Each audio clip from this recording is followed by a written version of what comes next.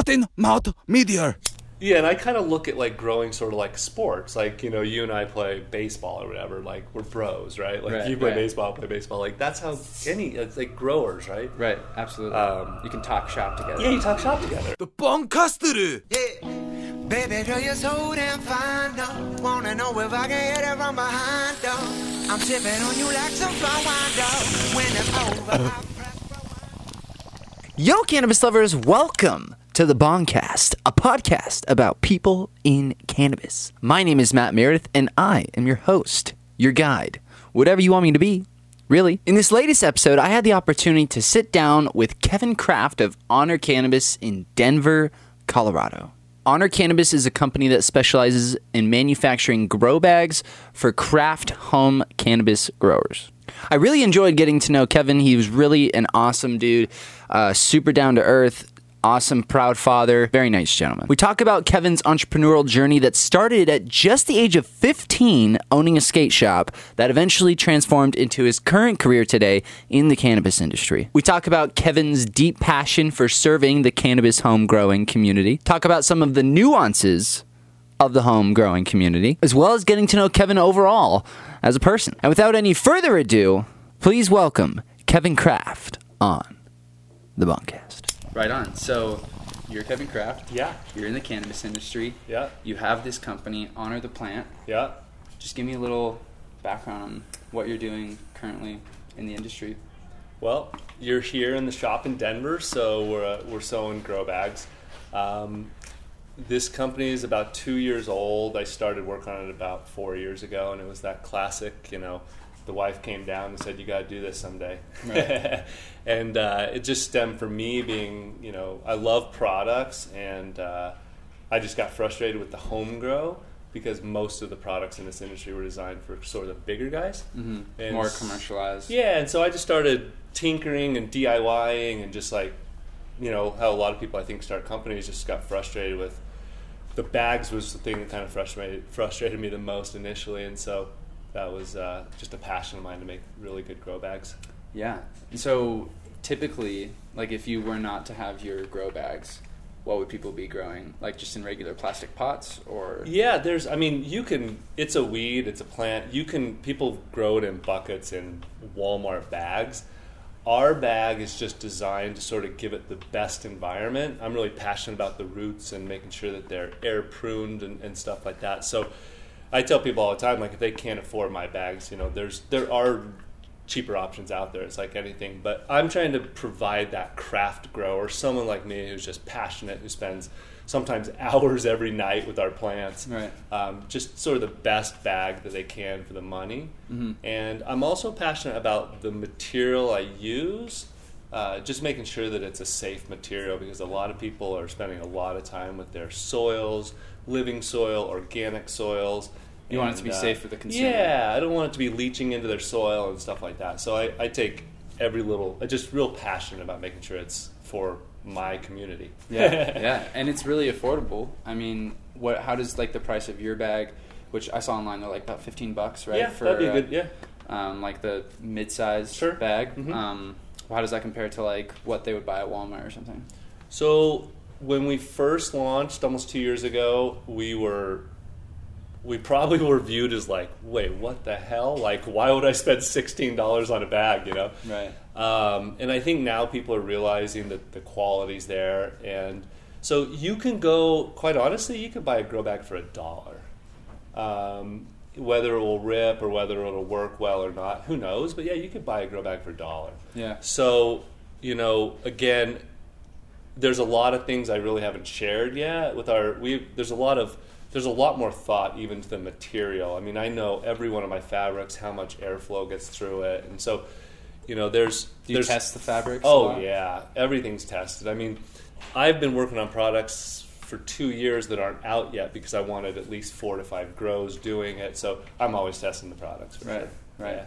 So what would be like your answer to a skeptic that's like, why would I spend $16 on a grow bag when I can go to Walmart and buy it for $1? Ooh, that's a really interesting question. Not to say that you would need to convince them. Yeah. Because if they're not already interested in a higher quality thing, then maybe that's not your customer type. But I guess if someone was still interested, like, what would be the answer? Well, I think it's also, my bags are designed to literally be made grow after grow. I've got bags that I invented with a very similar material that's not even as good as what we're using now, that have been sitting on my porch for 4 years, and just in the weather, in the snow. And so They're durable. Yeah, like even just from we use eco-friendly practices here, but I hope that people are using these bags in 10 years. Right. So How long does like the $1 bag from Walmart last? I mean, when I do testing on those bags, if you pull hard, you can rip them. Yeah. So they're really meant for one grow. And that was one of my passions with this new line I put out, the core line. Our last bag was called an X2. Mm-hmm. And that was the last version. It was a 2-layer version, and it works really well. But this new version, I've eliminated that second layer, which was a felt layer.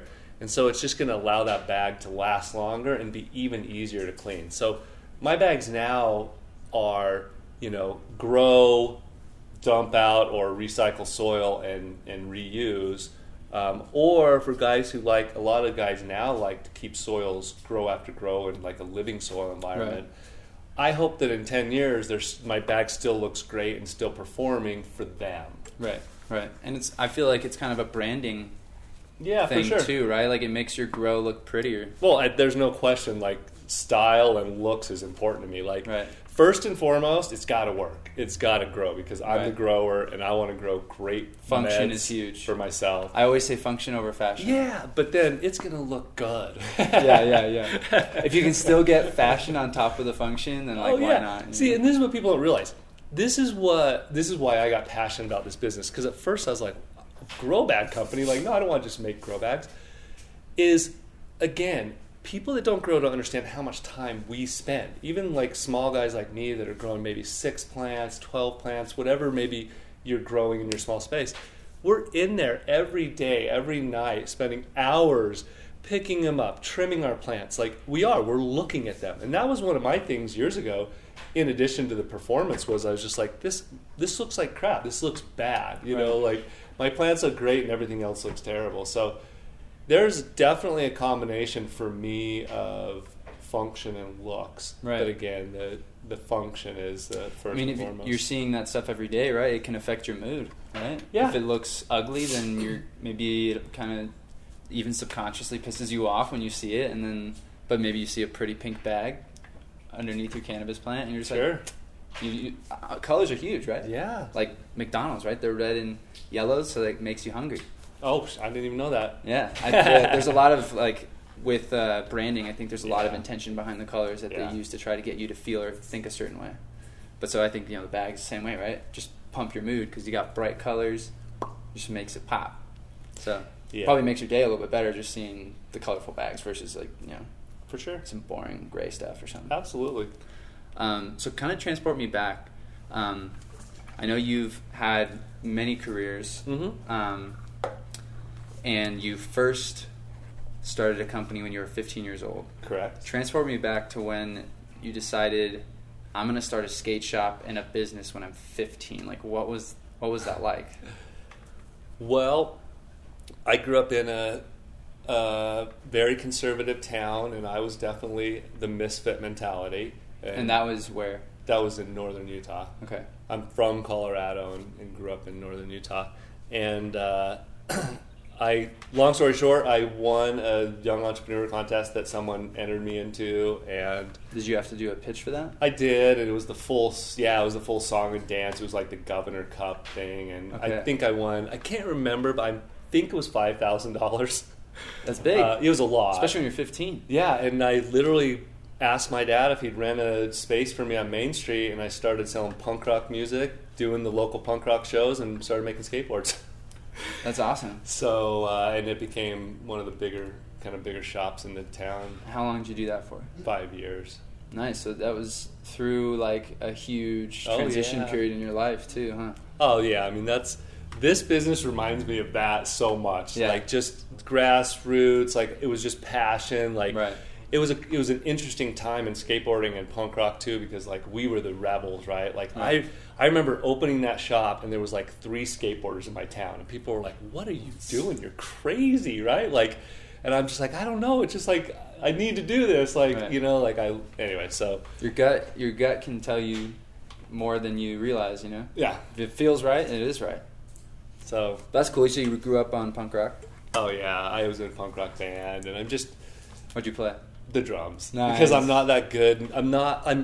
My tension is not where it would need to be for something like guitar. Uh-huh. So I was more athletic. So I was like, let's just do, at the Hit time stuff. it was like Offspring and Blink-182. I was like, let's just do fast double beat. And I'm the guy back there just going, you know? Yeah. You're leading the charge. just yeah. So I wouldn't even consider myself a drummer. I could just play really fast punk rock. You're a percussionist. Yes.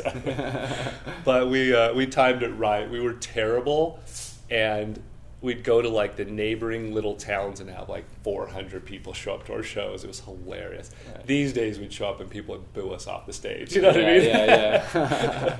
But when you're 15 too, there's the nostalgia, Well, right? punk rock was it wasn't the same. It was still underground, and you know, yeah. So, and I threw all the shows in town. So for me, I mean, back then it was like I did Offspring, and we only had 29 people show up, and I was feeding Jimmy Eat World spaghetti in my, you know, little. Anyway, so that was my life, was punk rock music, skateboards, and the truth was, a lot of it centered around cannabis. Mm-hmm. I mean, I was just going to ask, did that start to mean, filter into the cannabis yeah, community? like, I mean, my shop and my little world, it was sort of like the world of the misfits, we called it, and that was where like it was all this is where people came to, you know, talk about cannabis or whatever they were doing that wasn't accepted in our town. Right. We were the guys with tattoos, and you know, and my thing, and it's sort of like what I'm doing with Honor too, is like, even though like I'm a punk rocker, even though I'm a misfit, all that, like I sort of carry this almost kind of like not clean image, but like with Honor, like I love cannabis is so important to me and so many people I care about that I'm trying to like have a good image, but like at the same time I'm a grower, right? Like this is me. So I'm trying to balance that, like we're growers, but like really trying to have that, you know, just like a positive spin. Right. Because there's just anytime you're in a new industry, it was like in skateboarding and snowboarding 20-something years ago when I was in it. Fighting and all these people claiming territories and all this, and like, you know, that's just not for me. Right. There's too much confrontation. Yeah. Yeah. Also, you did a lot of other ventures or worked with other businesses before you started Honor the Plant. Kind of just like skim your resume, I guess, for me of like your business experience. My business experience is similar. It's very ADD. Yeah. I've done a lot of stuff. So for me, it was, I mean, I do enjoy business, but I like to create. So whether it was creating skateboards or for a short period of time doing real estate, I like to create communities. Yeah. Or my last venture was I created an organic breakfast smoothie, basically.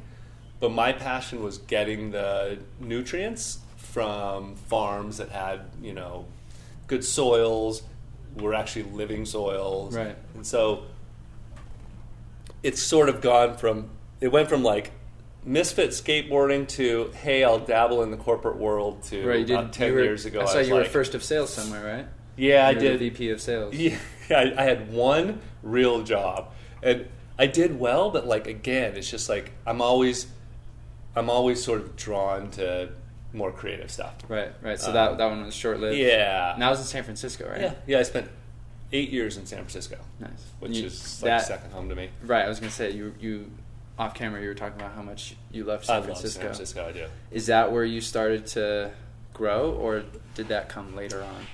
No, I've sort of, the growing's interesting because I think we talked about it off camera too, is I traveled until about 5 years ago. Mm-hmm. So I was involved with grows that weren't like officially my grows. So like as a home grower, like, you know, that's when I really sort of took growing for myself to a new level. And that's when I got really passionate about, is when the lights were in my place. You know what I mean? Yeah. So what, 2014 you started? Yeah. what is this, 2019? Yeah, about 5 years ago. That's funny. I was just entering my freshman year of college. Yeah, see, I'm much older than you, but it's sort of not fair because like I've been playing with soil and doing living soil and stuff like that for over 20 years. And like, so for me, like, because I've been around cannabis so much, and like even before I started growing myself, like I was part of this grow, and I've always had such an interest in cannabis that like I sort of had an unfair start. Yeah. You know what I mean? Yeah. No, I mean, if you're passionate about it, it's all fair, right? Yeah. So. But so what was like your first experience like with growing cannabis? For me, it was pretty straightforward, again, because I'd been around it so much. Yeah. So, like, I wasn't your typical, like, getting started. Cannabis is, like, cannabis is my passion, but, like, I like growing other stuff, too. I mean, I like growing other herbs. I like growing other food. Yeah. I like to figure out the differences in how I grow, one plant versus the other. Yeah. And that's, like, that's something that's I've really been looking at the last few years with cannabis, is how that differs and how I grow it different than, say, a tomato or a Tulsi plant. And so, anyway, I don't have the answers for that, though, by the way. So you don't know when you, like, first dabbled with growing, like, even working on someone else's grow or being involved with it? Well, I mean, God, we were growing in my house 25 years ago. You know what I mean? But, like, I was like the real estate guy. Right. So it was always under wraps.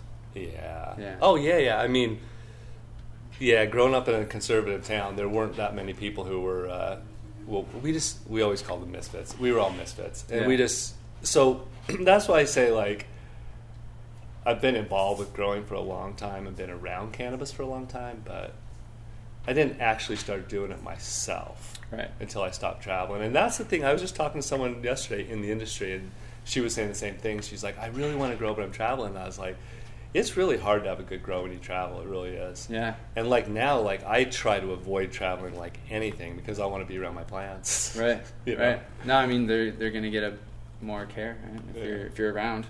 Yeah. It's just like a child, right? Like they're gonna, when dad's around, they're gonna enjoy it a little bit more, right? And for me, and that's the thing for being a small grower, there's always something that happens. Like whether it's self-inflicted, the other night I was like, I thought to myself, I was like, did I forget to turn my lights back on? And like 1 a.m.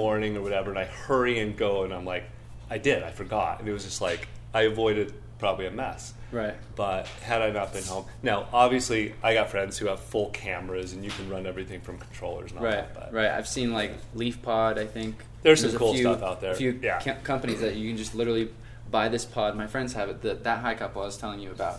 In their home, they just have like this 3-foot tall pod, and they can fit like 3 plants in there, and they can grow, a few ounces and dabble, but it's all controlled from the app.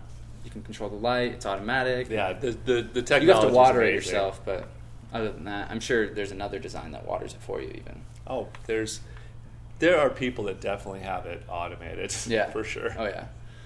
I'm always with this business, so I'm always testing stuff, and I've always got something going home with me or going to a grow. I mean, sometimes I'll have to like get a grow over here, and because my personal grow can't handle all the testing we do. Right. And so you clearly have a huge passion for home growing. Yes. And I think that's really important, obviously, in the current state of cannabis. There's a lot, especially in California. I mean, the industry favors people with capital. And I'm sure it does in Colorado, and I'm sure, I know it does in Massachusetts. Like, it's tough for the small guy to, if they're a craft grower, to be able to afford to compliantly get their product out there. Yeah. So for you, I know off camera we were kind of talking about you even had some really large orders, thousands of bags potentially, which is great business for you, but you turned them down. Tell me a little bit about like the passion for your business and supporting the home grow community. Man, we're like, I say we, like my wife and I, we're like the crazy people who put it all in for this business, and like we're going broke for it. I mean, that's the thing that people don't realize is how hard and how expensive it is to start a small business. we're almost 2 years old of officially launching, and much, years before that of developing and all that. Right. And it just feels like I just started yesterday, because it's still in that mode of You're just hungry. like, well, it's just, it's hard, quite honestly, it's hard to make money as a small business in the United States right now. Mm-hmm. I can relate to that a little bit. I mean, when, people ask me why when we first started I sewed our bags in China, and the honest truth is because no one locally would sew for me because I didn't have enough capital. Right. I'd go in and be like, hey, here's my design. I need someone to help me, blah, blah, blah. And they'd be great sewers, and they'd look at me and be like, you can't do 10,000? I'd be like, no, I can't do 10,000. Plus, I don't want to do 10,000 because I want to change them and all this. So right. we couldn't get anyone local to sew our bags initially. And until we got to a certain point, it didn't make sense to bring it in-house. But right. Yeah, this business has been just one of those things where we've had to fund it ourselves, and we've just been able to we've kind of cashed in the retirements and done everything we can to make it successful. And also by doing it ourselves, because we've had plenty of opportunities for investors. And a year ago we had investor groups wanting to put money in, and I'm so passionate about not just what we're doing and the brand, but where it's going, that I knew that if I had investors, and I knew that if I went that route, that I wouldn't be able to do it the right way. Right. And that's the thing is, so many of these customers are my friends. This isn't just, these are people I've known for years, and some of these people have been using my bags even before we started for 2 and 3 years. Right, just because you had an idea and you wanted people to try it. And yeah, and and I kind of look at growing sort of like sports. You and I play baseball or whatever. We're bros, right? Right, you play right. baseball, I play baseball. That's how it's growers, right? Right, absolutely. You can talk shop together. Yeah, you talk shop together. I mean, I talk shop on DM to people all the time. We're just talking shop like we would, talking about our grows and this and that. But so the bags is sort of where I started, but I've invented a lot of products, so there's a lot more to come for Honor. When do you foresee kind of that next step and maybe releasing another product or two? The funny thing is, this isn't a bad thing because I don't want this to sound like it's bad, but I've been stuck selling bags. Yeah. I might even said this to you guys, but I've told people if we would have failed as a business in our first year, it would have been actually from success. Not oh my God, we're selling so much, I'm buying cars and all that. We just, when you're one, or it was me sometimes, and then a couple people helping me, you start getting these orders, and you start trying. It becomes pretty intense, right? Right. As a small business, you were saying you won't even post on your Instagram, until you get the new inventory. Yeah, don't tell my secrets away. But there's been, it's been hard. I mean, we've had stuff happen, bags get stuck in Long Beach and customs, and we've gotten shut down so many times being a cannabis company. I mean, people don't realize how hard it's been, because I've been bold about being a cannabis company. Everyone from day one has been be a gardening company, be like everybody else, don't talk about cannabis. And I'm just no, it's that's your passion. That's my passion. No, that's... Has it gotten in the way of your business at all? Oh, yeah, absolutely. Yeah. Absolutely. Does it hurt you on the back end of the business, when you're filing your taxes for the year and stuff? Well, that's interesting. It'd be nice if they decided they wouldn't take taxes, right?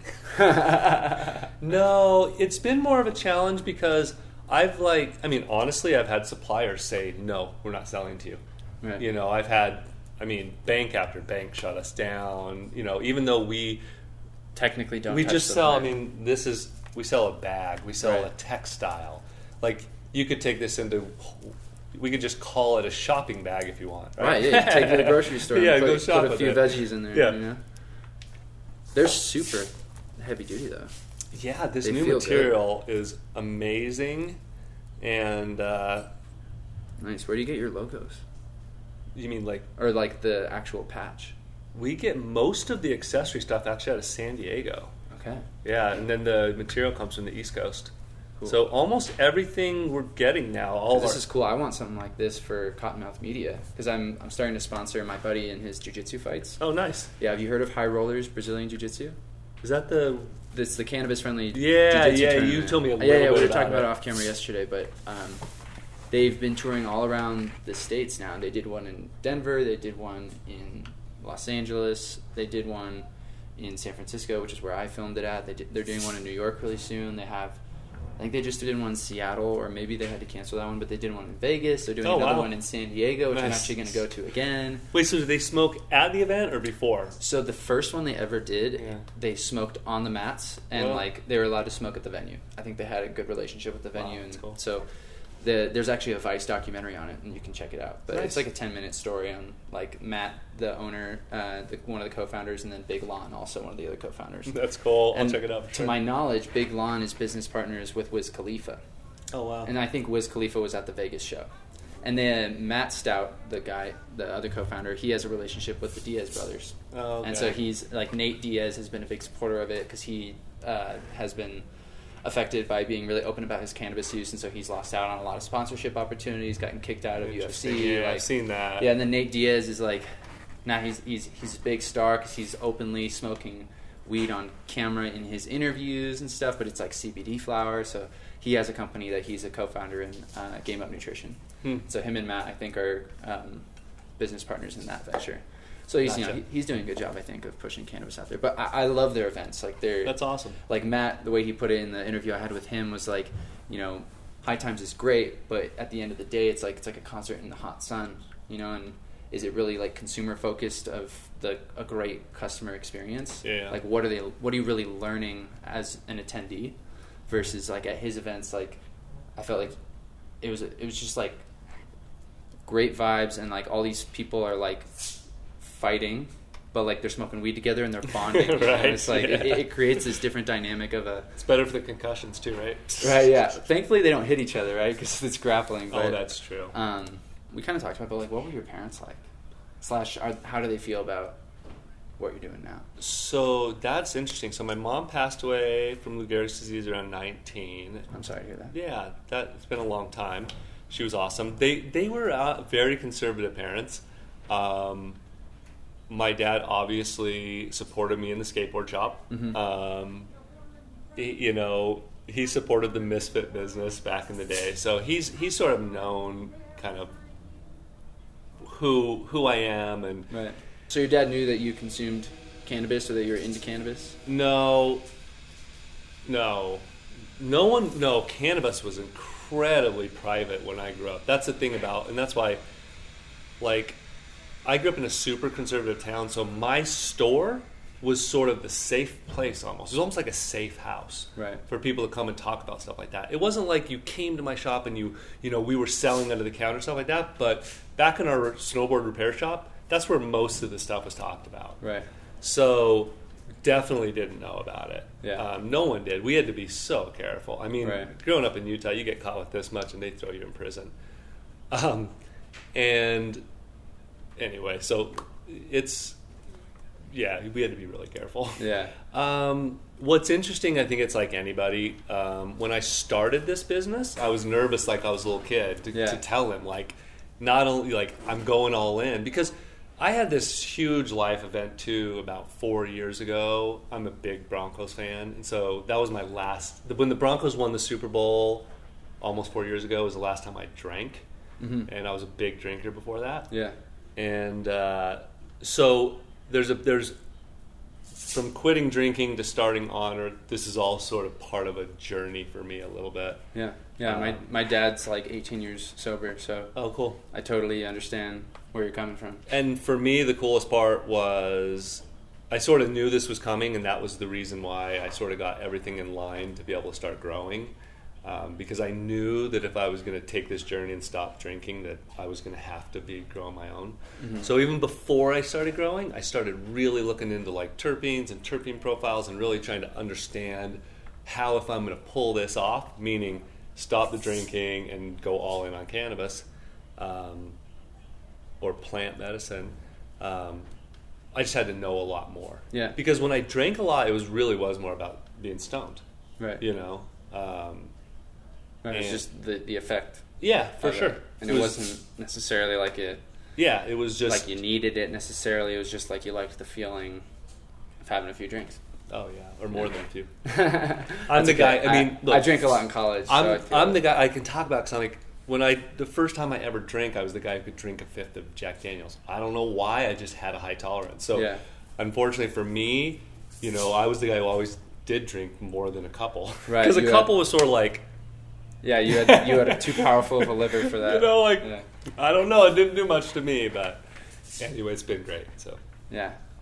That's cool. So your dad's really supportive of it? No? Oh, yeah. I mean, I think these days, it's just, you know, some people don't like it. Some people who've been, you know, involved in cannabis for a long time don't like how more mainstream it's becoming. And then for some people, you know, especially with families that maybe didn't accept you or recognize you before, it's actually really cool. So, you know, it's sort of, for me, I've always sort of been like, again, I call it the misfit. I've always been sort of the misfit from starting the skateboard shop to like now it's sort of like, I guess I am still a misfit in cannabis, but it doesn't feel quite as crazy. Yeah. No, it's, I mean, like, all I've known is, obviously, as long as I've been alive, witnessing what's been happening with cannabis. Yeah. So, I mean, like, for me, I like that it's becoming more of a topic of conversation. Yeah. Whether or not the states are legalizing it in the correct fashions and letting everyone have a fair, you know, slice of the cake, if you will. Maybe that's not happening, which is unfortunate, but time is the only thing that we can... I'm one of those few business owners in this space that doesn't even... Like, I don't even know what's going on in space. Like, I shouldn't say this because people are going to be like, you're a business owner? I don't really care. I'm literally so focused on my community and the bags. I'm, like, almost not worried about that piece. And I think that's helped a lot. I was going to say, that's why you'll be successful. Putting your head down and going... I was just thinking about this the other day. I have a really vivid memory when I was playing baseball growing up. I quit when I was in, like, 7th grade. And I had a moment where I was turning third, and I was in a slight pickle right between third and home. Yeah. And then the ball went back to third, and I just put my head down, I sprinted, and I slid into home, and I was safe. I remember my coach coming up to me afterwards and being like, you know what the best part you did there was? I was like, what? He's like, you put your head down and you just went. Yeah. And I was like, I really have thought about that like within the last week. And that's what you're doing. You know, that's what you have to do. It's crazy though to do it, because you have to especially a small business, you got to put more hours in than you're comfortable with, right? Like the Grant Cardone mentality, right? Like 10 times, right? It's 10 times the amount of time, 10 times the amount of money, 10 times the amount of effort that you thought you would have to put into it. I'm delivering my twin boys a year and a half ago, and I got some famous grower posted, and we got all these sales, and it's 3 a.m, and I'm in Maui, and I'm hurrying and driving home to ship orders out while my kids are like, I mean, it's been crazy. I haven't taken a day off in 2 years. Like, it is crazy. Yeah. How's that been being a new dad? You know, I don't talk about it a lot, but for almost a year I didn't sleep, honestly, because I'm such a passionate dad. Right. The two things, I mean, I love my wife and my kids and my plants and this business. Like, that's like me. That's been me for just 2 years, right? And so there's, like, from 4 to 7, I'm with my kids, and, like, I want to be a super dad. Right. So I wake up with my kids in the morning at 6, but then, like, I work. So there's been tons and tons of nights when even my wife's helped me, and I'll look over at her, it's 3:30 in the morning, and we're working, you know, just to pull it off so we can be good parents and this business. Does she help you a lot with this business? Oh, everything she does, whether it's work or everything we've done for over 2 years has been for this business. Whether she quit her job that was with the business, or whether she's working that, you know what I mean? So she's the biggest supporter of this. I wouldn't have done this. I honestly didn't want to do this because I love cannabis so much and I love growing so much. I didn't want any opportunity to screw that up. Yeah. But I just, like, I'm so driven by, you know, what's next and helping people. Even just helping people with just better equipment and stuff. I'm really passionate about it. You feel like you're making an impact with the people that are using your products and that you're touching on? I do, and the cool part is sometimes I'm a little comfortable with this, but I know I am because I get the feedback. I mean, the feedback we're getting about our products is what has kept me going, because it certainly hasn't been about, hey, babe, I got to put more money in the company that we don't have. Yeah. You know, those are the days when you're just like, holy crap, what am I doing? Yeah. And then, you know, anyway, so. That's cool. Do you feel like it'll get to the point where you will be able to take in thousands of bag orders at one time, or do you always want to keep it like a small craft grower business? My focus is on the craft grower for sure, and like when I design these bags, like everything I look at here when I'm designing them, there's a bag that is being sewed, but is thinking about the indoor grow and the grow. Now, what we've sort of made a transition, or I've sort of made a transition to mentally, into sort of getting more into the outdoor grow and some of the bigger stuff. So it's something that's coming. But my sort of where I lead from is from that indoor grower for sure. Yeah. So what would be like the maximum order that you would take from someone right now? Right now, honestly, I'd probably turn down most large orders. And that's because... What quantifies as a large order? I'd probably, I mean, like 50, 100? even 50 or Yeah. more. And I've been doing it because, again, I want to make sure that the community, the guy who wants 2 bags, can get one. Right. And I want to make sure that, you know... And so anyway, so yes, I would probably still turn down most orders. But we're getting closer. Like, you know, for me, when I come into the shop and I have a minute and I look up and I'm like, what should I do? Then I'll probably go, all right, let's start making 1,000 bags at a time now. Yeah, yeah. Yeah, so it just hasn't been my focus. And a lot of, that's more of a B2B business to business. Right. And there's actually a lot of bag companies who do that, who go after the big, you know, corporations and the dispensaries and all that. That's where the money's at right now. Sure, right? absolutely. And again, I just went after my passion, which is all my buddies who grow.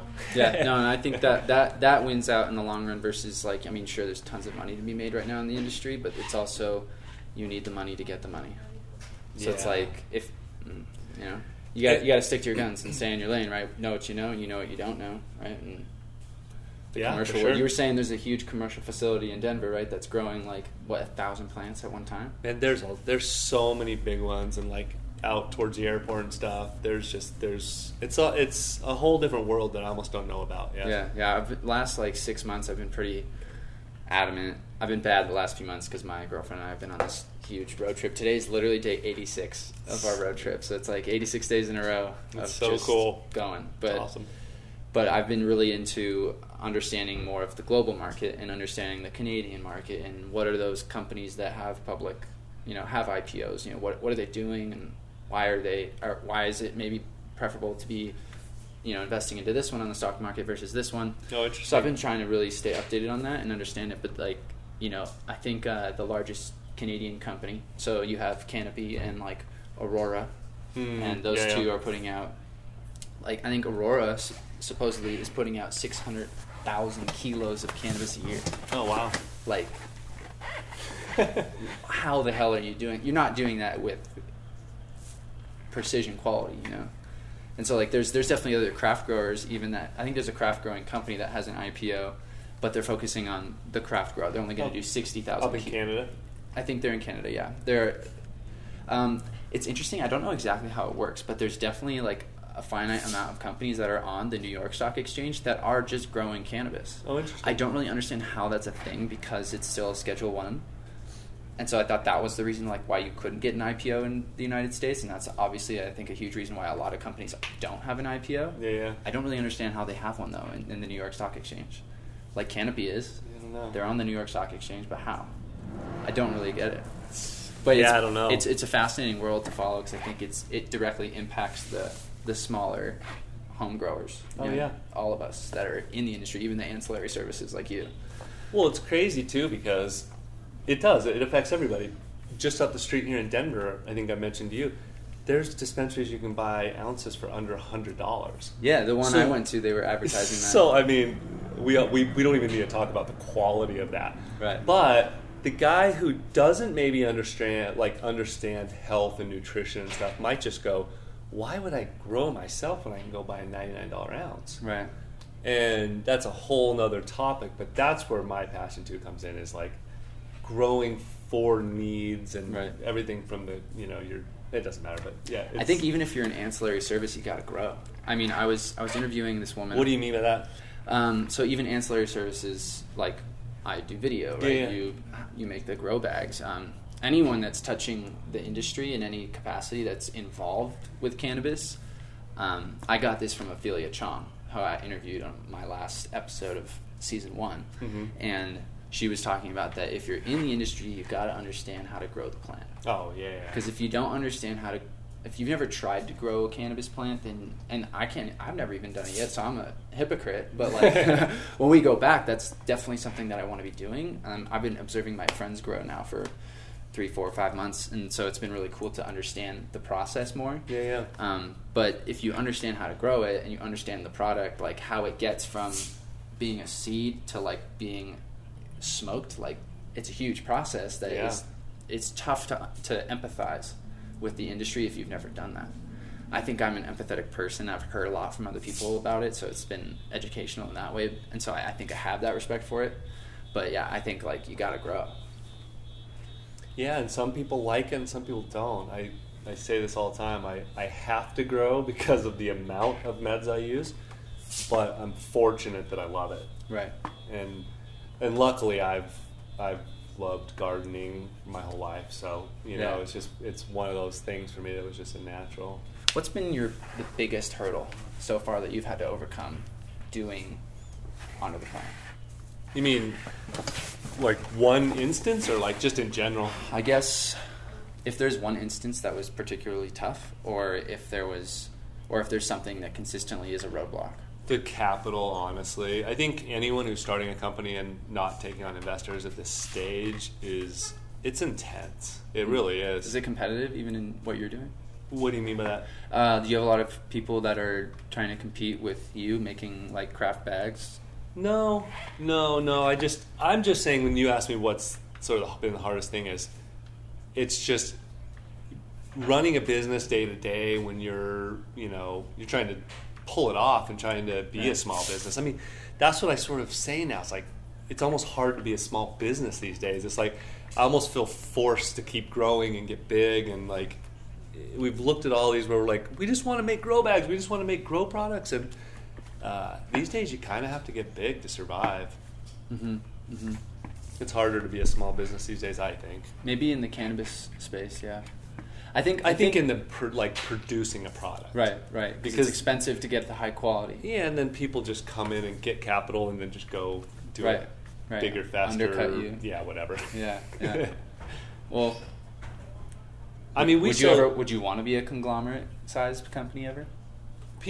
So I'm going to have to make decisions very soon on how to continue to grow this company. And I know, so for me, it's just going to be, I want to get Honor and Coda, that's what we call our mascot, our logo, Coda. I want to get more of our products into people's hands because I truly believe it gives them a good experience. Yeah. And so, whatever next step we take, whether that's tomorrow or in 2 years, meaning whether I add people on or sort of take the next step in business, for me, it's just all got to go along with this vision I have of being part of the community and developing products for the community. And I'm super passionate about when I put a product out, it being really good. Yeah. Okay, so we'll do a quick rapid fire here. Sounds good. So you can do like quick answers. So how old were you when you first smoked weed? I was 15, I think. Okay, I was 16. Yeah, it was awesome. What's your favorite strain? God, I guess it's hard. Not maybe to smoke is probably different than to grow, right? Let me pick one just cause. Probably Rolex OG Kush. Why? I need stuff that relaxes me, and anything that relaxes me, it makes me creative. It sounds like it's a hard combo without getting anxious. Right. It was just a good strain for me. So is it a hybrid? It is, and to be honest with you, I rarely look at that like sativa. Anyway, it's from a breeder, I think, in Amsterdam, Devil's Harvest Seeds, and it just was something I love to smoke. Yeah. Another one of my favorites is a newer one in my arsenal, Salmon River OG. Okay. I did a tester of that one about 2 months ago, and it's pretty phenomenal. Nice. Yeah, I think you're honestly right to like ignore sativa indica hybrid at this point, because they all look like, maybe it look like a sativa, but it actually acts like an indica, or vice versa, or you don't know until you test it. And everyone reacts differently, too, to different strains. Well, yeah, and this is rapid fire, but when you're growing, too, a lot of times you'll pop 10 of one strain and you'll get more leaning sativa, more leaning indica. So I might grow this one that leans more, but it's, you know what I mean? So it's, it's a weird, like, for me, like, it kind of doesn't matter. It's more dispensary stuff. Right. What's your favorite snack when you're high? Man, I don't really get high anymore. Yeah. Like when I smoke, when I smoke with people who haven't smoked before, or I love it because it like makes me feel high. But I use cannabis as medicine, so it's like it's rare for me just to. I can smoke a joint, and I'm not going to be like, "Hey, what's up?" Yeah. So I don't really get the munchies or anything anymore. Mm-hmm.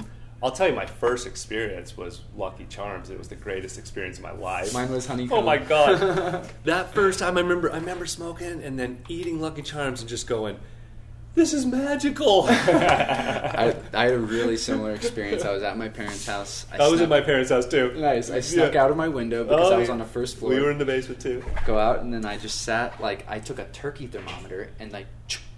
Wait, what? So turkey thermometers, you might use a pen to carve a hole in that hole. Oh, yeah. I used a turkey thermometer because it's the Gotcha. perfect diameter where you can just like perfectly punch 2 holes or 3 if you want to carb. And I packed a little bowl, I smoked it, and I went inside and I was eating honeycomb at like midnight and I was just so high. But I was like, this is great being at home. It's so good. So great being at home. I and that love unlimited cereal. It's one of my most vivid experiences is thinking back to my friend and I smoking that first time. We were so happy and just like it just was a great experience. Yeah, I'll never forget it. It's almost more fun when it wasn't like accepted and you had to go hide to do it. Oh, for sure. Yeah. Absolutely. Yeah. It like makes you higher. It makes you for sure. More of a euphoric memory about it. Oh yeah, there's those. Yeah, it's like part of it is like not being fully legal is kind of fun. Right. Like, it makes you anyway. Yeah, that's hilarious. Anyway. What's your favorite activity? I guess when you're high or when you did. I love to work out. Like that was one of the things for me. Was like when I really started growing myself. Was like there's a strain that when you say your favorite strains, there's one from these guys up in I think Boulder or Netherlands, and it's called Sumo Grande, and that is the workout strain. Like I would smoke that and I'd just be like, I got to go run stairs, or whatever, right? Whatever I was into, I got to go mountain bike. Yeah. So what's your relationship like now with fitness and cannabis usage? I mean, I use cannabis for most things. I'll put it that way. Right.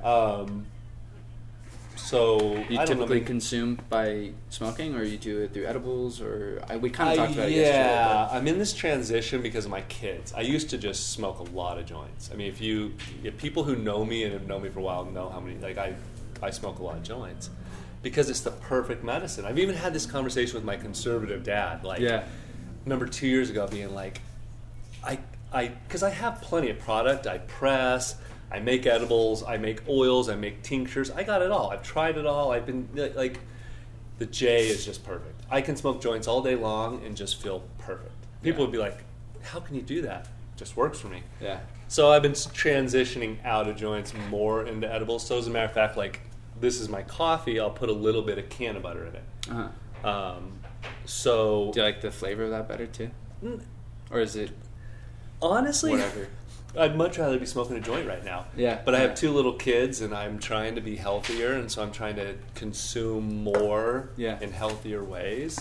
What's going to be the way when your kids get a little bit older? Like, what's going to be your stance on conversations about cannabis? I'm sure you maybe would be more open to it, but like, what do you foresee? I look forward to having the conversation. I honestly hope I hope they don't need anything. Right. You know what I mean? Like, unfortunately, the way my mind works and as much energy as I have, I've needed something since I was a little kid. I've been prescribed Ritalin and every pill. You know what I mean? I was the kid who was standing at my desk because I had too much energy. Yeah. I can totally see you like that. It's, like, trying not to cause trouble, but I'm back there, like, all crazy. Because I don't even want to look at this video because I'm probably, like, squirming, right? But I look forward to talking to my kids about it. I think the cannabis plant's amazing, and I look forward to telling them everything about it, down to the trichomes, so that they can make their own decision. My guess is they won't want to smoke cannabis because their old man does. Right. Most of my friends who have younger, like high school kids, they all think cannabis is lame now because all of us old dudes it's do becoming it. more mainstream. Yeah, like so. Unfortunately, they like much cooler shit. So I just had this conversation with a friend of mine that lives 20 miles south of here, and he's got a 15-year-old. He's like, he thinks it's so dorky to smoke cannabis because you all do it. Right. So anyway, that's interesting. So my kids are going to grow up. My kids are this big, and they're going to see the plant. They're going to know about it. Like they're going to know that it'll be a different world for them. Yeah, especially compared to your upbringing, right? For sure. Yeah. I mean, I didn't know anything about it. Even the night we smoked it with, Innate Lucky Charms at 15 years old, so long ago. It's like I didn't know anything about it other than it was just weed. Right. Right? Like it was scary. Right. But it was fun. Yeah. Right? Like anyway, so is there anything else that you would want to share or pieces of advice for, I don't know, anyone that's like growing? Any home growing advice? I mean, I think for me, anyone who's considering growing, if they genuinely need medicine to have a better life and cannabis is an option or it's worked for them, once you grow and you understand how to grow for your needs for yourself, it gets better. And I only say that because like I know a lot of people who drink a lot, and I know that if they sort of took the plunge and didn't just go buy whatever Snoop Dogg strain is at the dispensary and go home and smoke it, and the trichomes were harvested too early, so they're getting all like if they really grew it for themselves, they'd probably live a healthier life. So I genuinely believe people that get into cannabis can live better lives, especially people who choose other alternatives like I did. Yeah. I split it, alcohol, and so that's the one thing I say. I've seen people that start growing, it just kind of changes their lives from the medical side too. Because there's such a huge difference in how you grow it, when you harvest it, how you dry it, how you cure it, how you partake it. Yeah. Do you on your website have advice and stuff for people, for like a resource for how to home grow at all?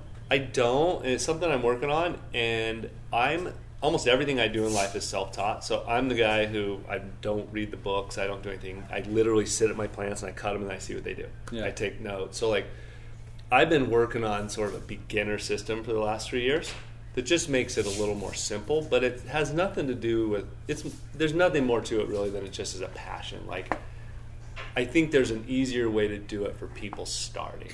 Yeah. Like you said, it's a weed, right? People are overcomplicating it. Like your first time, just try to do it the easy way, not the hard way. I see so many people starting, and then they see this product, and they see me put this in, and they see, the gnome put this in, and they see, and they're all of a sudden they're putting all this in their plants, thinking that it's going to do whatever it did for that person, and now their plant's going, what the hell are you doing to me? Yeah. You don't go eat pizza, ice cream, ramen, and an orange juice all at the same time. That's the shit people are doing to their plants, though. Right. Right, you got to give them consistency a little bit, right? Yeah. I look at my plant soil like my food. Mm-hmm. Even like when I exercise, I need more. When they're growing fast, I need more. Right, you need good nutrition. Simple good nutrition. Yeah, yes. Keep it simple, Simon. Keep it simple, man. Yeah. Well, thank you for being on the podcast, man. Yeah, I really cool. appreciate it, Kevin. Yeah. Yeah. Hopefully people got some good value out of it. I know I did. So cool. I'm excited to try one of your bags, too. Oh, yeah, for sure. But where can people find you and your stuff if you want to give a little plug? The company is Honor the Plant. Mm-hmm. I almost said the Instagram. It's just www.honortheplant.com. Instagram is Honor Cannabis, and I am Kevin_craft_honor on Instagram. Nice. People can find me if they want to find me. And I'm sure there'll be something on my story. Eventually, especially if I'm growing with your bags, I'm going to be posting that. Of course you're going to grow with my bags. Thanks, man. I really appreciate it. Yo, cannabis lovers, thanks for listening to the latest episode of the Bongcast, and I hope you enjoyed getting to know Kevin Kraft and Honor Cannabis. I know I enjoyed getting to know him and spending some time with him. He's a really cool dude. And really enjoyed being in Denver because that was like towards the end of this giant 110-day road trip that my girlfriend and I went on. So we capitalized on trying to, involve ourselves in more cannabis markets around the country. So this is how we got to connect with Kevin. Thank you, Kevin, for having me in your space and sharing your story with me and being so awesome and down to earth and such a gracious host. And particularly, thanks for the weed. Be sure to follow Kevin on his cannabis journey and show Honor Cannabis some love, especially if you're a home grower or interested in home growing. You can follow along the Honor Cannabis journey at Honor Cannabis. That's at HONORCANNABIS. I think I spelled that correctly. And thanks for listening or watching or whatever it is you did to this podcast, but I'm glad you did it. But otherwise, I'll see you guys in the next Cottonmouth podcast. I've run out of languages that I know how to say goodbye in. So, ciao. Yeah. Baby girl, you're so damn fine, though. Wanna know if I can hit it from behind, though. I'm sipping on you like some fine wine, though. When it's over, I press rewind, though.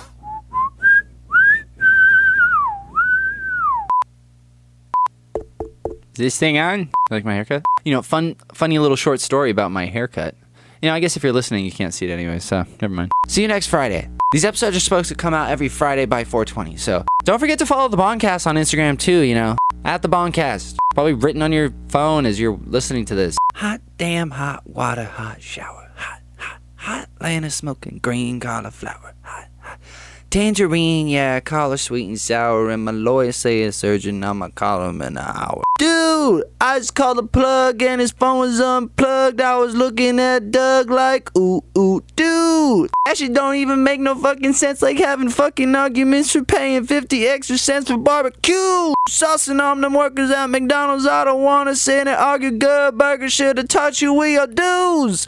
And I'm more professional and probable. My baby mama stopped me in a meeting just to airdrop me some nudes. Hot damn, hot water, hot shower. The fact that you gave us weed was fucking awesome. Cottonmouth Media.